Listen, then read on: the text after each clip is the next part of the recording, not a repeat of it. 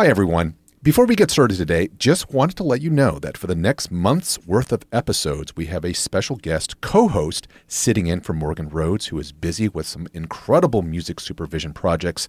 Both Morgan and I couldn't be more pleased to have arts and culture writer and critic Ernest Hardy sitting in for Morgan. And if you recall, Ernest joined us back in 2017 for a wonderful conversation about Sade's Love Deluxe, which you can find in your feed in case you want to refamiliarize yourself with Ernest's brilliance, or you just want to listen to a great episode.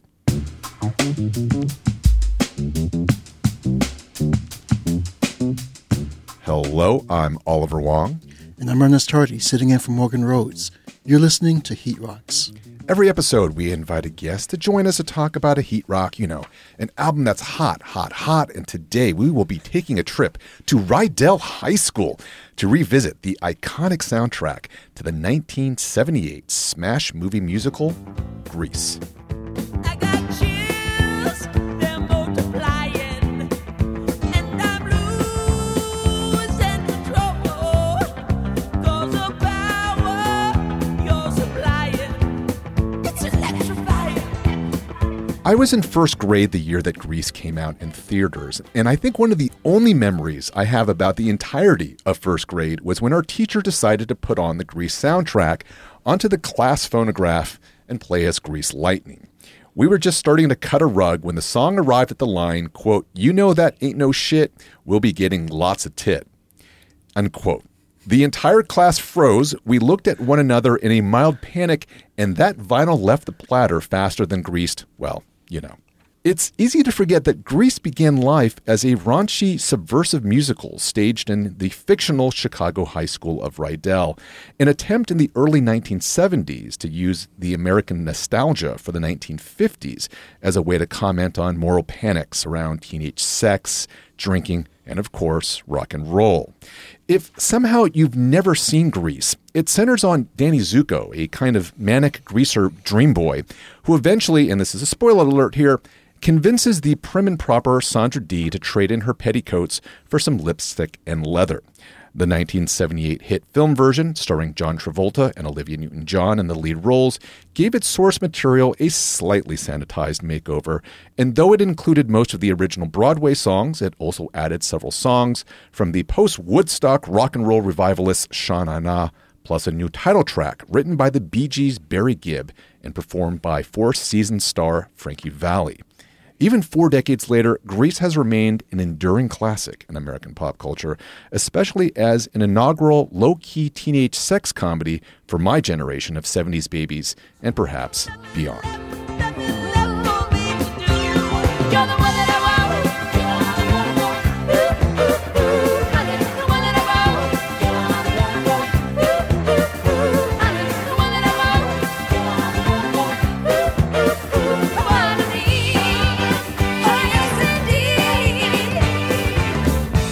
The Grease soundtrack was the album pick of our guest today, Luis Xtravaganza. Most of us were introduced to Luis Xtravaganza as one of the dancers on Madonna's iconic Blonde Ambition tour. Luis and his fellow troopers became stars in their own right as they moved through choreography that was part voguing, part hip-hop, and part Broadway. Truth or Dare, the classic genre-redefining documentary of the tour, cemented the superstar status of the dancers who often did the unimaginable. They stole the spotlight from the diva. Some measure of Luis's cultural impact was outlined a few months ago when popular Twitter user @GranVerones created a photo, film clip, music video, and GIF-rich thread that tracked the careers and cultural significance of friends and collaborators Luis and Jose Xtravaganza, from their ball culture roots through their dance and recording careers to the present in which they've taken their place among the legends of ball culture. @GranVerones wrote, quote, "Jose and Luis broke the third wall during a time when queerness existed in code, beneath the surface.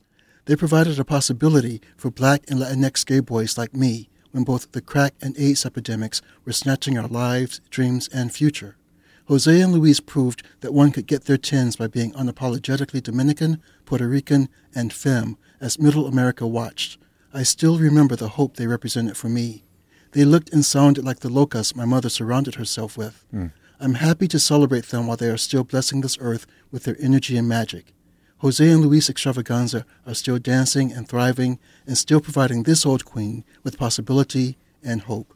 End of quote. Luis, thank you for being here with us today. Thank you. You're making me cry up in here. Oh, my goodness. Woo. So we are so hyped that you chose this particular album. And I already shared my earliest memory of being introduced to Grease. What was your introduction to Grease? Grease was one of, I don't want to say the first albums my dad bought for me, but, earlier on, I used to go to the local record store and just buy 45s. Remember those? Yes. Yes. So it was just like singles. Right. Right. The first album that my dad just bought for me as a gift was Grease. And this was the film soundtrack, not the original Broadway cast album from earlier in the 70s. No, correct. It was the film soundtrack. And I even put my name over John Travolta's picture. And I think I put my sister's name over Olivia Newton-John because we used to dance together all the time. Yeah. So we would perform, literally the whole album, we would just go through the movie and perform the movie. Were you familiar with the songs first before the movie, or did you see them and listen to the album around the same time? Same time. Okay. Yeah. I was surprised he let me watch the film at such a young age because I was barely, legal at that time. Well, I actually didn't see the film until years later on VHS. I was in junior high school when the film was released, and it was huge, and so I knew all the music because radio stations played it in talent shows, and just you couldn't escape it. Right. But I actually didn't see the movie until years later. Yeah. Well, that's why I was surprised that my father let me even see the film because I was so young. And then when I see it later, I was like, oh, this is kind of racy. Bun in the oven. Oh, I get what that is now. But I was going to say, the whole thing with Grease Lightning is they're talking about, they're swearing in it. They talk about the car being a pussy wagon. They're talking about it'll make chicks cream. So it's not as, even without the film, the content of the songs themselves were still a little bit out there, least of all for the late 70s, right? It was, and we were just singing along woohoo!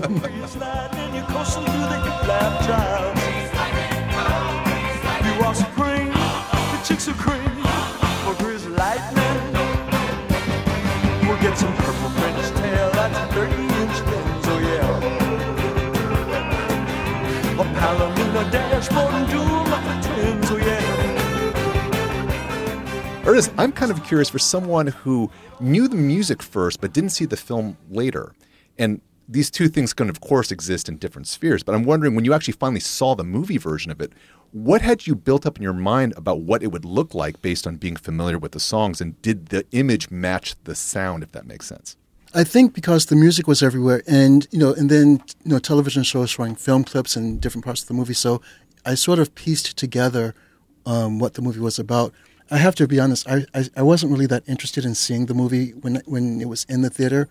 I was kind of exhausted by whiteness. I was just going to say why, because there was a lot of white people in it. And I'm from the South, and I was one of two black kids in my class, and I'm just the music is enough. But the movie pretty much lived up to what I built up in my head. I think what really blew me away was, and we can talk about this a little bit later, I think I was just in awe of the character Rizzo. Yeah. And that was who I really Stockard Channing. Yeah. Yeah. That was who I really wanted to spend so much more time with. Yeah. And we will absolutely come back to Rizzo, who is, I think, really, really undersung within, especially the movie version of this. Perhaps she was a little bit more prominent in the original Broadway staging of it. But we'll definitely come back to Rizzo. So, Luis, why is Grease your heat rock? There were a lot of albums for me growing up that really impacted my life in different ways. Grease really shined a light on a really happy time in my life, kind of like a more innocent time in my life. And every time I think about it, I just think about me and my sister, and we're dancing and singing along to these songs and watching the movie and how colorful and there was a lot of dancing in it. And that was me, because I was an aspiring dancer And I didn't know at the time what I wanted to be, but I know I wanted it to look like what was happening on the screen in Greece at Rydell High. I wanted to go to that high school. I wanted to have that leather jacket. And then later on, I wanted to have the satin jacket. And then I was like, well, why not both? It's a good look. Yeah. One of the things that strikes me about Grease is, and this is a film, I use different clips of it in my classes. So just to remind listeners, I'm a sociology professor at Long Beach State. And usually when it comes to anything that's older than even 10 years, definitely do not presume my students are going to have a familiarity with it. But It always surprises me that whenever I ask students, before I show a clip, how many of you have heard or seen this before? And it's always much more, I think, certainly probably the last time I did was the majority of the class, which really took me back because I'm like, wow, I had no idea. Even though it makes sense to me in terms of Grease being an incredibly popular film and soundtrack and all that, but nonetheless, it surprises me how much of a younger generation have seen it. And it got me thinking about sort of the enduring appeal of it. And I guess the easy way to answer it would simply be it has very good songs, it's a fun film, but there's a lot of good songs and fun films from the 1970s that don't get remembered by a generation or two generations later. And I'm wondering if either of you have a sense of why you think Grease has managed to endure. I think one of the reasons the film and its soundtrack still resonate so much is that they sort of straddle eras and music genres. Robert Stigwood, who managed the Bee Gees, was one of the film's producers. Right. And one place you can see his influence is the title track of the Grease soundtrack. It's very disco-flavored.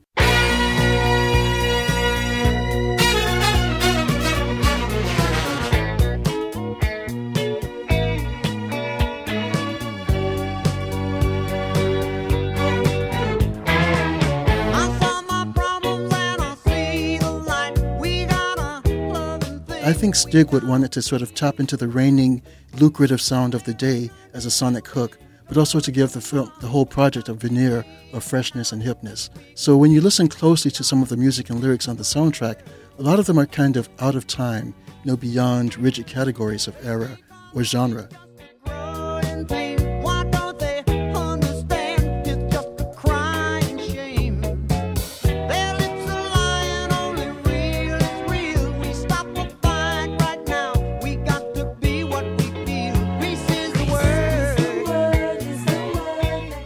If I can just piggyback on something you were saying earlier about your students, you being surprised that they were familiar with this. One of the things, I was born in the mid-'60s, and so I was a child in the 70s. And the 70s were just so incredibly close to us at that time. I think timelines and eras were much more porous than they are now. And so the 70s were all around us. You had on TV, you had Happy Days and Laverne and Shirley. Yeah. You'd had, Sha Na Na had a variety show. Right. And so, and then on radio, which had a very different function in pop culture, you heard songs from the 50s and 60s just like on regular playlists. Right. The oldies, yeah. Exactly. So I think there was a kind of instant familiarity because we sort of knew the aesthetics and we knew the sounds that were being referenced in the film. Yeah. And so, like you, I'm a little surprised that, people in their teens and 20s know Grease now because the way culture works and the way it's transmitted is so incredibly different. And we're sort of encouraged to have a kind of cultural amnesia so that our data bank doesn't go much further than a decade at most. Yeah. Yeah. Which is a shame, but just the story of Grease is still relevant, right? High school kids today still go through the things that Rizzo was going through, or Marty would go through, or even Sandy with her being an exchange student and being bullied a little bit, and then, having to, quote unquote, change her identity, then, to fit in. And then finally she fits in because she looks like they all do. So those kind of issues and topics still prevail in high school today. And perhaps a little even more intense. Yes, thank you. That's the word, like more intense today. It was a little bit more, candy-coated back then, but today it's a little bit more intense, but it's those same issues and same, things that high school kids go through. Right.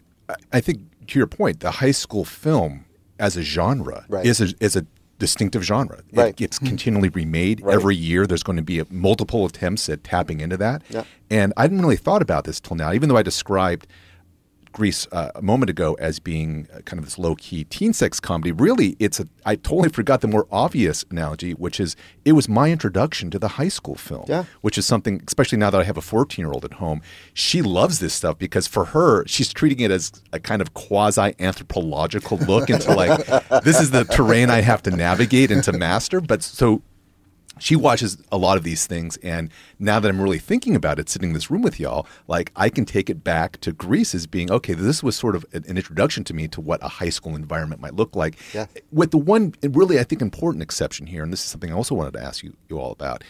The thing that's so distinctive about Grease in particular, about when it comes out, and this goes directly to your point, Ernest, is that the 70s were very much suffused with this nostalgia for the 50s. You mentioned Happy Days. That's an obvious point. American Graffiti, George Lucas's breakout film, set also in the 1950s. And the popularity of Sha Na Na, who I didn't realize until recently got their big break, as I mentioned in my intro, coming out of Woodstock because they were offering baby boomers that nostalgia for the era that they grew up in as kids. Mm-hmm. But I had no nostalgia for it because I hadn't been born yet. And to be quite honest, my parents, who were immigrants in the 60s, they couldn't have even come to the U.S. in the 1950s because of how immigration laws were. So it was, for me, it was kind of an imagined nostalgia for something that I never could have experienced, not just because of when I was born, but also because of my ethnic background. And I'm wondering for each of you, was any of the appeal of Grease, either musically or as a film, how much of it had to do, if anything, with that nostalgia of the 50s and the ways in which we have idealized that era continually throughout American pop culture?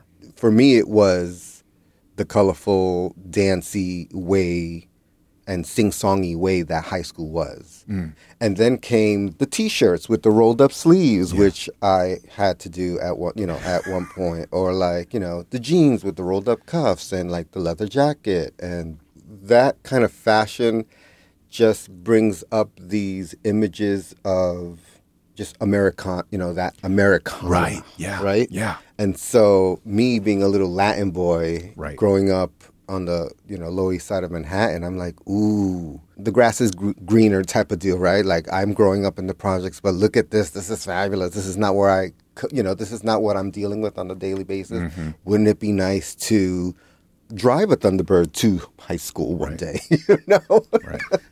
Well, for me, sort of building on what you were saying, Oliver, it speaks to the ways in which even nostalgia is racialized. Of course. Because for me, I was very familiar with the music of the 50s, growing up in the 70s, and my parents had been, teenagers in the 50s. And so, in our house, we were listening to the Platters, we were listening to the Drifters, we were listening to these groups from the 50s right alongside Shaka Khan and Earth, Wind and Fire. So my sister and I, we grew up with this sort of very fluid notion of a timeline, and when it came to culture, it was all there.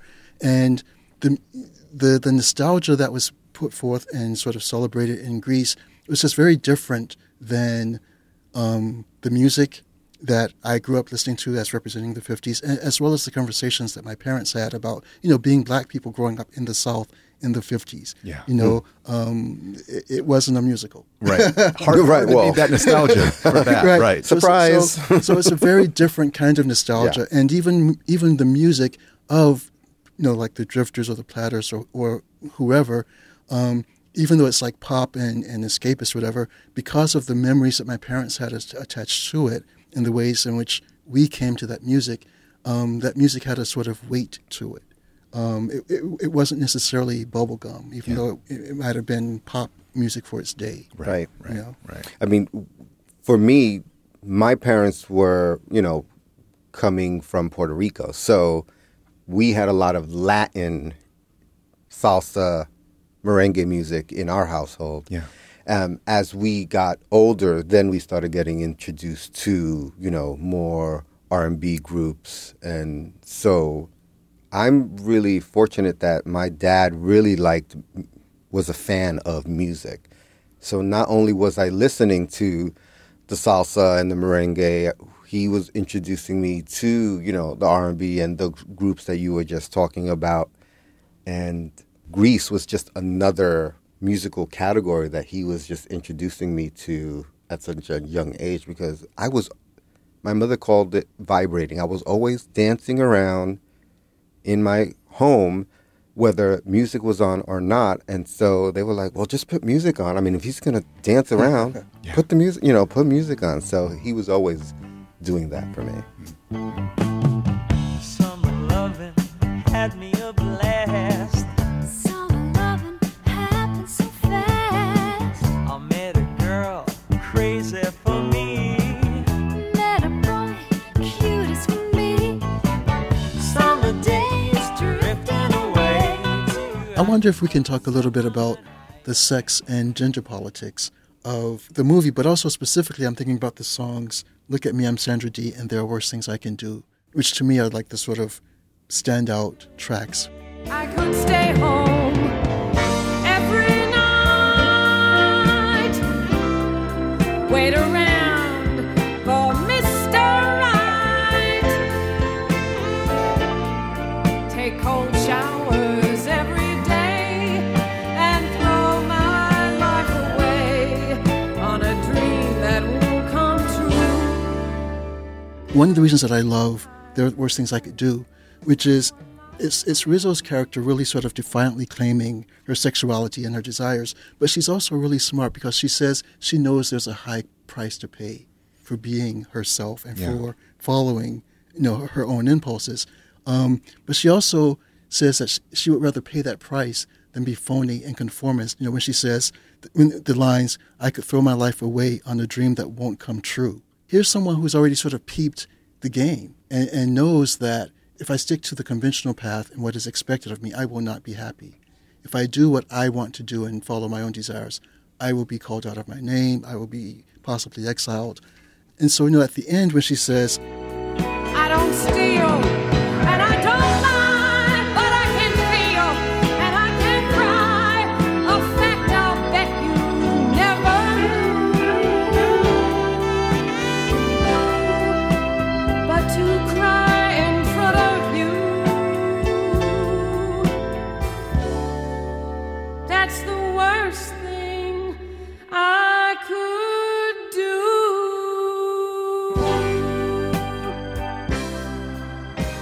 there's such a savviness.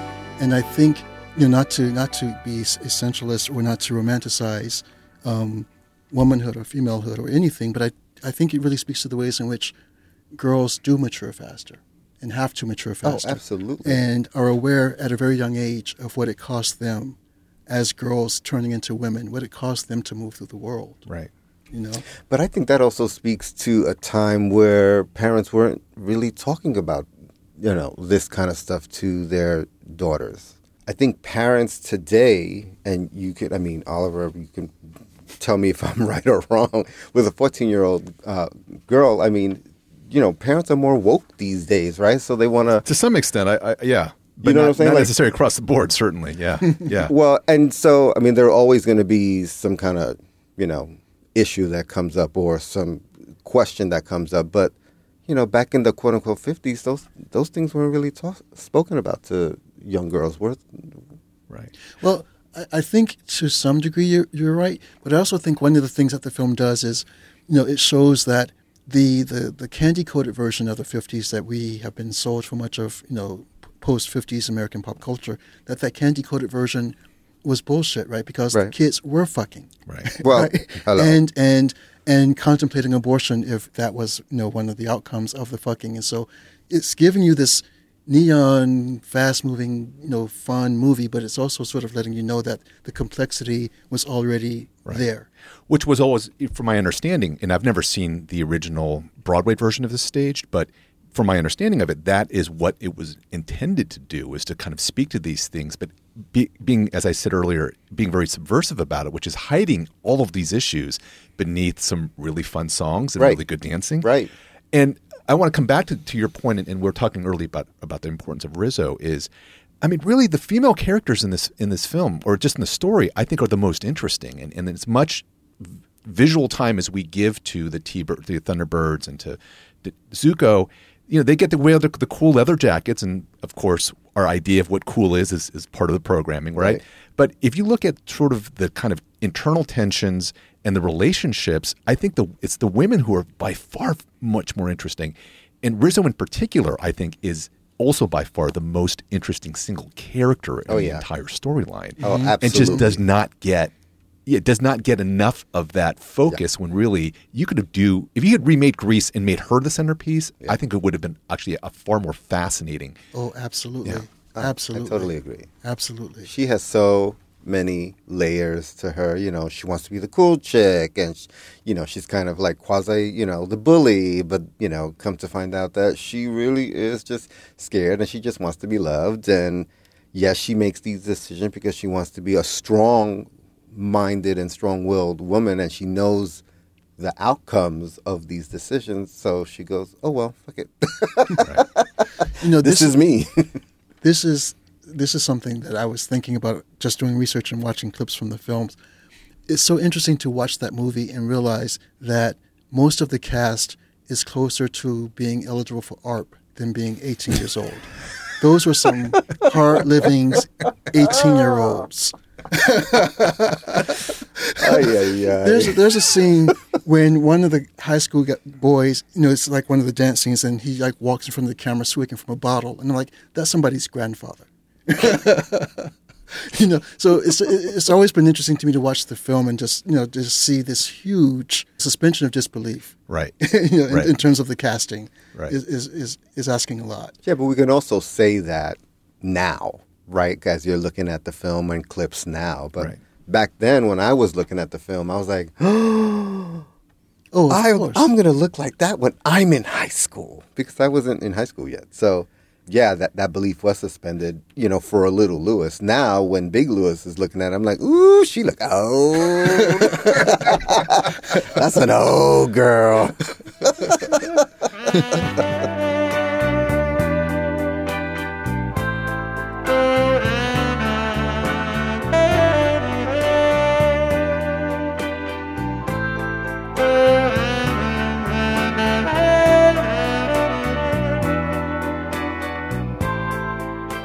Luis, did you have a chance to check out Grease Live that came out in, I think, 2016 when NBC broadcast the live theater performance? Yes, I did not see that. I like my current picture of Grease, right? And my current memory of Grease. And I just don't want it altered. And if I see something else and it's just not to my liking, I just don't want it ruined. So I did not see it.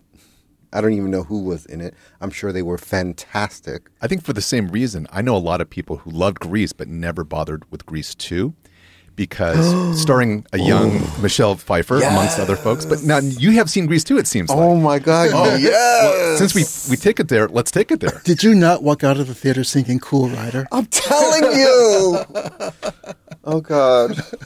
What are they doing to me today? Yes. So if someone has not seen Grease 2, you are vouching for it. I liked Grease too. But then again, I loved Grease so much that when Grease 2 came out, when they do the song about the seasons, I live. I can't. I live. Well, for me, it's an incredibly bad movie that's a lot of fun. Oh, yes. Oh, well, yes. And yes. And I'll let you know that, yes, I felt that it was not a good movie. It definitely was not on the level of Grease, but it was so much fun, and I just loved it. And what was the lead male character, the blonde, blue-haired guy? We all remember Michelle Pfeiffer, but I don't know. I forget his name, but the actor was Maxwell Caulfield. Yes. Yeah. Yes. Sorry, I'm yelling into this mic. Yes. Yes. And he was so dreamy. And then he takes off his helmet and, he's like there and he's all his blonde and blue eyed. So I was like, yes.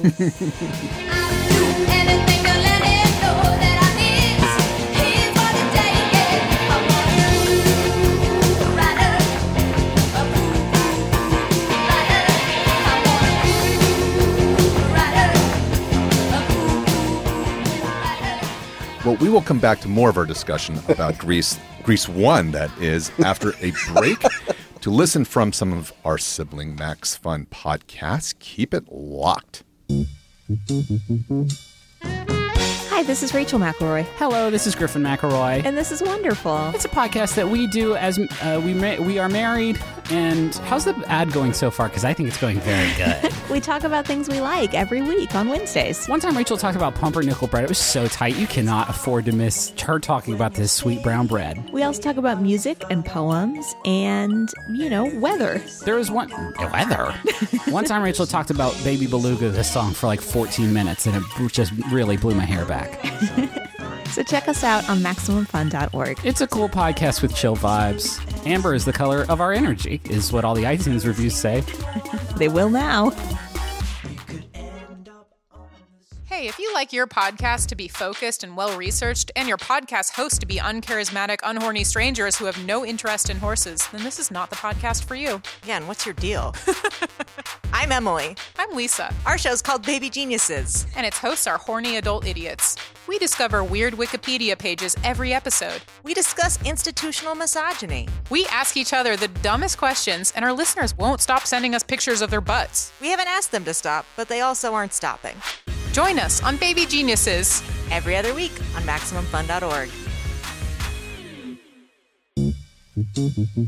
We're back on Heat Rocks, talking Grease with Luis Xtravaganza. So I wanted to ask each of you, what was your favorite song from the soundtrack, independent of how it was used in the movies? In other words, we're talking about just the musical part of it as a song. What is the one that has been enduring for each of you? What is the fire track off of the soundtrack for each of you? Well, you have to go first because I am.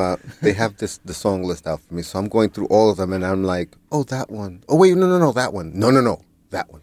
No. So well, I think I've already given mine away. For me, it definitely is There Are Worse Things I Could Do. Yeah. And Alison Moyet actually did a fantastic cover on her 1994 album Essex. And then 2 years later, she released an album called Singles Live, which was her in concert performing her hit singles. And she did a live version of it as well, which just really knocks it out of the park. And it's such a fantastic... For me, it just really underscores how solid that song is. Yeah. I could flirt with all the guys,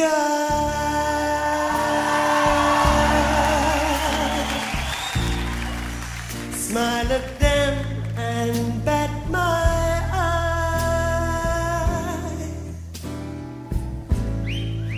press against them when we dance, make them think they stand a chance. For me, I would probably go with Hopelessly Devoted to You, which to me is a great showcase for Olivia Newton-John's vocal talents, and certainly could have been and was a pop hit that if you had just released that song independent of the movie, it still, I think, would have done just as well. Obviously, I think it got a boost from the success of the movie, but you kind of remember, like, Olivia Newton-John was great. Like, she was a great pop star back in that era, and I think she does a lovely job with that. I'm just a fool who's willing to sit around and wait for you. But baby, can't you see there's nothing else for me? What's interesting to me about Hopelessly Devoted to You is that in terms of lyric, production, and instrumentation, it is absolutely in line with the country pop songs she was making at the start of her career. Totally. And that made her such a huge global pop star. Songs like If You Love Me, Let Me Know, and most obviously, I Honestly Love You. If we both were born in another place and time, this moment might be ending in a kiss. But there you are with yours, and here I am with mine. In many ways, she was a prototype of the way Taylor Swift has rebranded herself. Wow, I never thought about that. Yeah, Olivia was very shrewd in using Grease as an image makeover. Her performance of Sandy... Just like Sandy. Yeah, exactly. We're getting deep in here right now. Okay. Her performance of Sandy at the start of the film is very much her performing her public persona up to that point. And the transformed Sandy was a bridge to a much more sexy, overtly sexual version of Olivia Newton-John. On the cover of Totally Hot, which was released 6 or 7 months after the Grease soundtrack, she's even wearing black leather pants similar to those worn by Sandy post-transformation. And I don't think a lot of people can now grasp what a huge shakeup that was in terms of both her image and her subsequent music, because she'd been a huge global pop star with like this sort of, I mean, it was good. It was very good music, but it was like safe and chaste and virginal. And, her album covers are her in white and the wind blowing her hair. And I never thought about that, but that's brilliant in that sense. And she also does Xanadu a couple years after that, which is also much more of that post-transformation look. Exactly. She did Physical, right? Yeah, she did Physical. Right, which by the early 80s, which is very much more sexualized, yeah. It's funny, too, because I think Sandy's transformation, to me, always felt a little bit problematic, only because it feels like to some extent she's conforming to what it is that Danny wants her to be like, right? Mm-hmm. It's a little bit Little Mermaid in that sense, I suppose. The Disney version, not the original Hans Christian Andersen. But when I think about it in terms of this was actually a way for Olivia Newton-John to sort of transform her and make it feel organic. So from the listener's point of view, it doesn't seem strange for her to go from this to that, but using Grease as that transition as part of her own ambition, suddenly actually I'm much more cool with sort of Sandy's narrative within the logic of the story itself. Yeah. My heart is saying, don't let go. Hold on to the end. That's what I intend to do. I'm hopelessly devoted. Hopelessly Devoted to You was always the one that everybody sang together because it has this crescendo. Yeah. Everybody like joins in. Yeah. But Stranded at the Drive-In, Branded a Fool, What Will They Say Monday at School? Ooh! With John Travolta, Sandy, Oh Sandy Baby. Oh, I love that torch song that he is proclaiming that I'm really not like these other guys, right? I really do like you. I'm not the asshole. Yes, I'm not the asshole, but I am conflicted because I gotta stay cool. Right. But I really like you though. Can't you see? And then, the dancey Latin, guy in me just loves hand jive. When that beat comes in on hand jive, all I want to do is shake it to the rhythm, honey.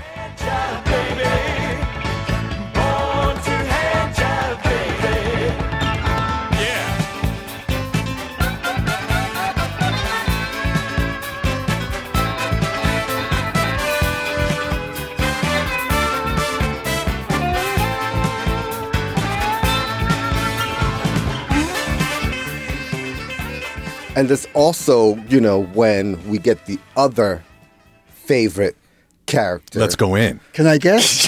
You can Cha-cha. Oh. yes. The best dancer, right? Oh, I live. Although when the first time I saw the film, going back to what I was saying about how everyone is looking older, the first time I saw the film, I'm like, is that like a teacher dancing? I live. Miss Cha-Cha Tuscadero, the best dancer from St. Bernadette's. Yes. And her dress was fierce, too. She was. Oh, goodness gracious. Yeah. And she brought that next level of, like, grit. That girl that was definitely more on Rizzo's side of the street. Right. I think she was, she's that character like Rizzo was jealous, but, because Rizzo wanted to be her in some way, right? Because she was fully realized in her persona. Like she was like, this is me, boom, get it, and let's get this on and dancing and like hello. I was like, there she is, there's my queen. There it is.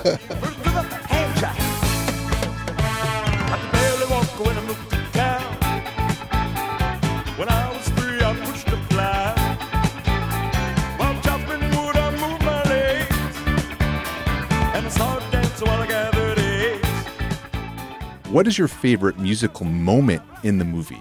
And I'll start, which is It's Summer Nights.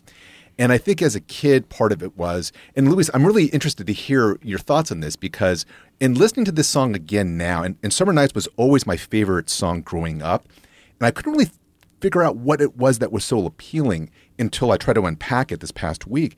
But I realized because it opens with that really classic 1-4-5 chord progression, which as someone who listens, me personally, to a lot of Latin boogaloo music out of New York in the 1960s, that is all 1/4/5 chord stuff. Louie Louie 1/4/5, a lot of Beatles stuff, because it was all the influence of Afro-Cuban music.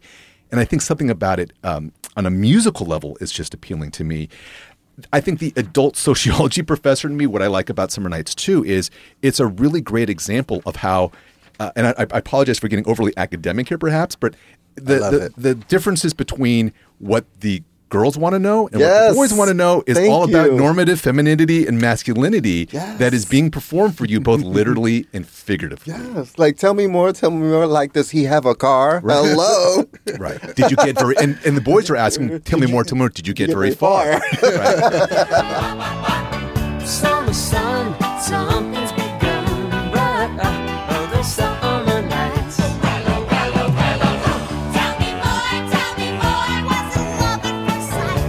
me more. Did you put up a fight? I'm just getting chills. I just love that scene so much. I love it. So what's your favorite? I love it. Okay, so again, the dancer in me, and I love the gym scene when everybody starts dancing and it all goes into pandemonium, and you see all these couples doing all kinds of the choreography is amazing. Oh my God, the choreography is off the chain. I mean, lost in that scene. I was like, oh my God, that how can I want all of that, all those couples, and they're doing this, and it was just amazing, and flipping each other. I mean, the choreography, I wanted that so bad in my life. I agree with you. That's my favorite music moment in the film as well, because the dancing finally, they're dancing throughout the film, but that's really dancing. And in a way, it's also a throwback to classic Hollywood musicals where, the way in which the camera moves and the choreography, the way it's staged and everything is composed, it's so intricate, and the camera has to move very, carefully and very fluidly in order to capture all that is happening. And that scene is just really in terms of the music performances, that really is the best scene. Yes, when that track goes into that drum breakdown. Yes. Right. And they're just showing the different couples and the heat and the vibrations that are coming off those couples, that it's almost like they lose it.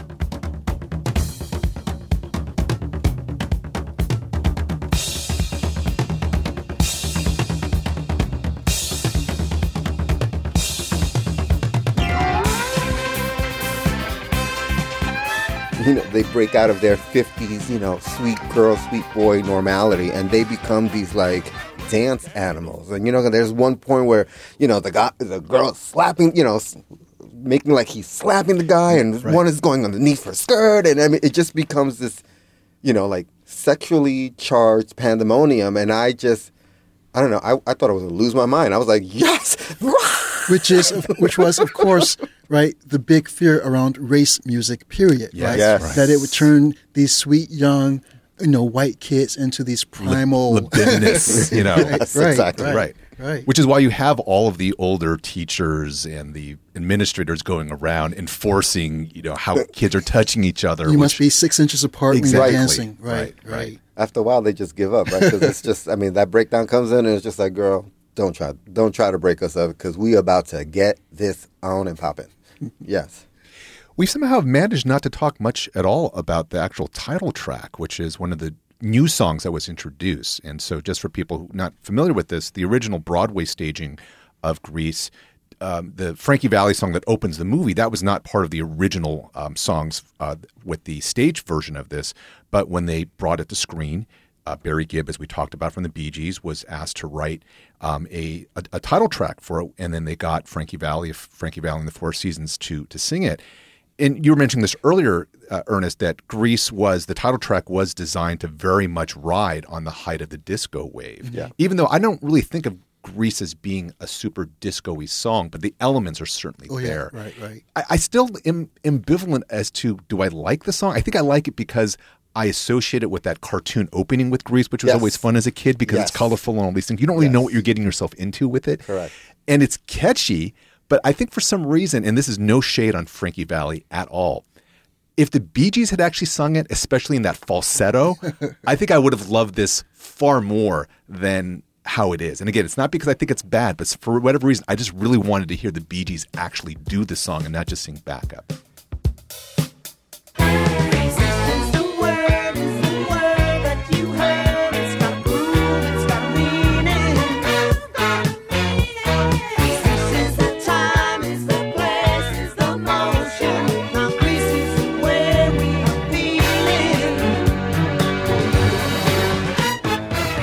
Just listening to it again right now, it's so incongruous with the rest of the movie and the era it's supposed to be depicting. Well, it's interesting because although the lyrics can apply to these high school students, they're also very much in the vein of the ethos of disco, which was about self-affirmation. He says we can be who we are. Yeah, right. I mean, that was the whole premise of disco, right? It would be this liberating force.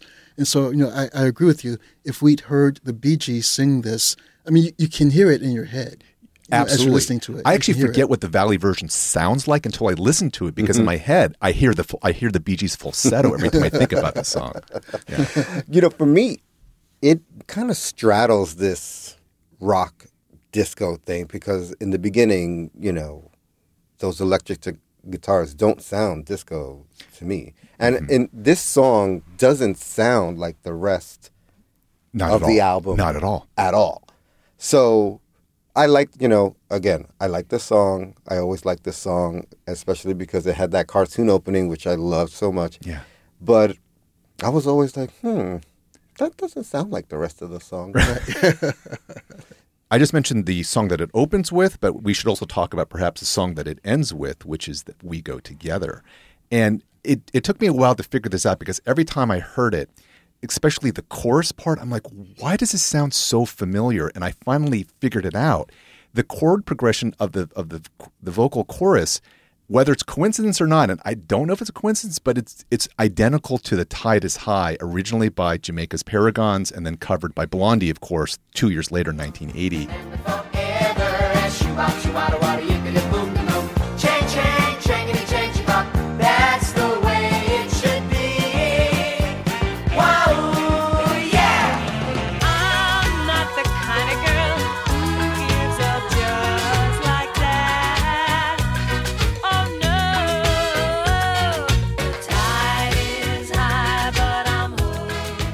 I wish you guys who are listening to the podcast could see Louis getting his life, dancing in the chair. And Oliver too. We're gonna take this on the road. So fun, yeah. Yes. I'm telling you. I mean, this is such a feel-good song. I love the Rama lama lama, a dingity dingy da, shoo up, shibada wada yippity boop the boop, dang dang. I mean, I just love the rhythm of it. I just love that they're not really words, and that a child like me was like, I know that word, Rama lama lama. It's so good. I love the feel-good aspect of it. I love the message that we go together. You are my brother, right?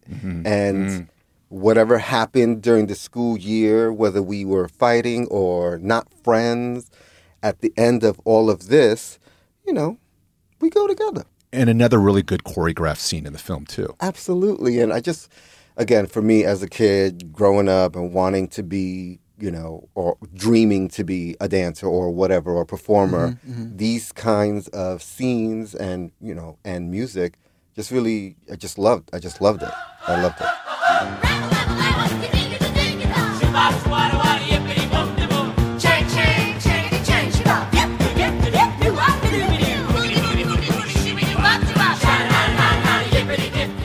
Luis, if you had to describe the Grease soundtrack in 3 words, what would those 3 words be? It would be cool, fun, and it would be musical. On point. Yes.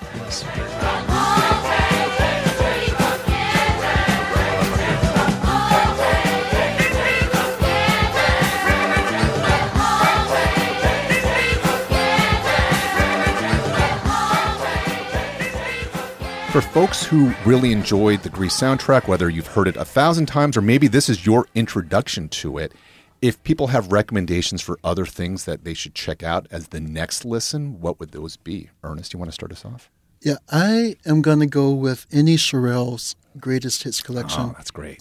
Because I think as time goes by, they're an increasingly underrated, undervalued girl group. Yeah. And I think with cuts like Will You Still Love Me Tomorrow, which is one of the all-time great. If we fuck, are we still gonna, what happens then? Yeah. Tonight's the Night, dedicated to the one I love. Mama Said, Baby. I mean, I could just go on and on. I grew up with these songs. And I know that, the Shirelles, it falls a little bit outside the timeline of the movie, but since the movie is so loose with era accuracy. Yeah, to say the least. Right. So I'm going to stick with that. But I think sort of immersing in the music of the Shirelles would be really great. Well, I don't know. I said I don't know right now. I might love you so. I might love you so much. You may break my... If it's not too self-serving for me to say, my recommendation would be to have listeners go listen to our Dreamgirls soundtrack episode, which came out in February with guest Travell Anderson. And I think in a lot of ways we try to unpack Dreamgirls both in very similar ways that we have discussed here today with Grease. If people enjoyed today's episode, I would really recommend check out our Dreamgirls episode. I'm not going. You're the best man I'll ever know. That's no way I could ever go. No, there's no way. No way. I'm living without you. I'm not living without Luis, take us home. What do you think people should listen to after Grease? Oh my God. A couple of things. I mean, have you guys done Purple Rain yet? We have. Woo, right? You've done Sade. Have you done Lauryn Hill? We have. My God. Oh, really? Yeah. Oh my goodness, I got to start listening to your podcast. I'm disappointed, Luis. I was sure you're going to say Grease too. Grease. Did you do Saturday Night Fever? That's a good one too. Oof. Yeah. Saturday Night Fever. I don't want nobody, baby, if I can't have you. If I can't have you. I don't want nobody, baby, if I can't have you. All right, that'll do it for this episode of Heat Rocks with our special guest, Luis Xtravaganza. It's been so great having you here. It's been an honor. What are you working on now, and where can people find you? Well, I have my own podcast. It's called Work Podcast. And also Ernest has been a guest on it as well. So check us out. We're on iTunes. It's Work, WERQUE, podcast.com. What's it about? I mean, our tagline is voices for the voices that go unheard. So we're really speaking to anybody who has an interesting story that has contributed to just in any way to the culture, to their life. We want to speak to people who have interesting stories to tell and who can, inspire others. Yeah, they've done a lot of really great work around ball culture and just like sort of fleshing it out, because ball culture is one of the major tributaries of pop culture right now, but it's so, as it has made its way into the mainstream, it's become so watered down and misunderstood and lost a lot.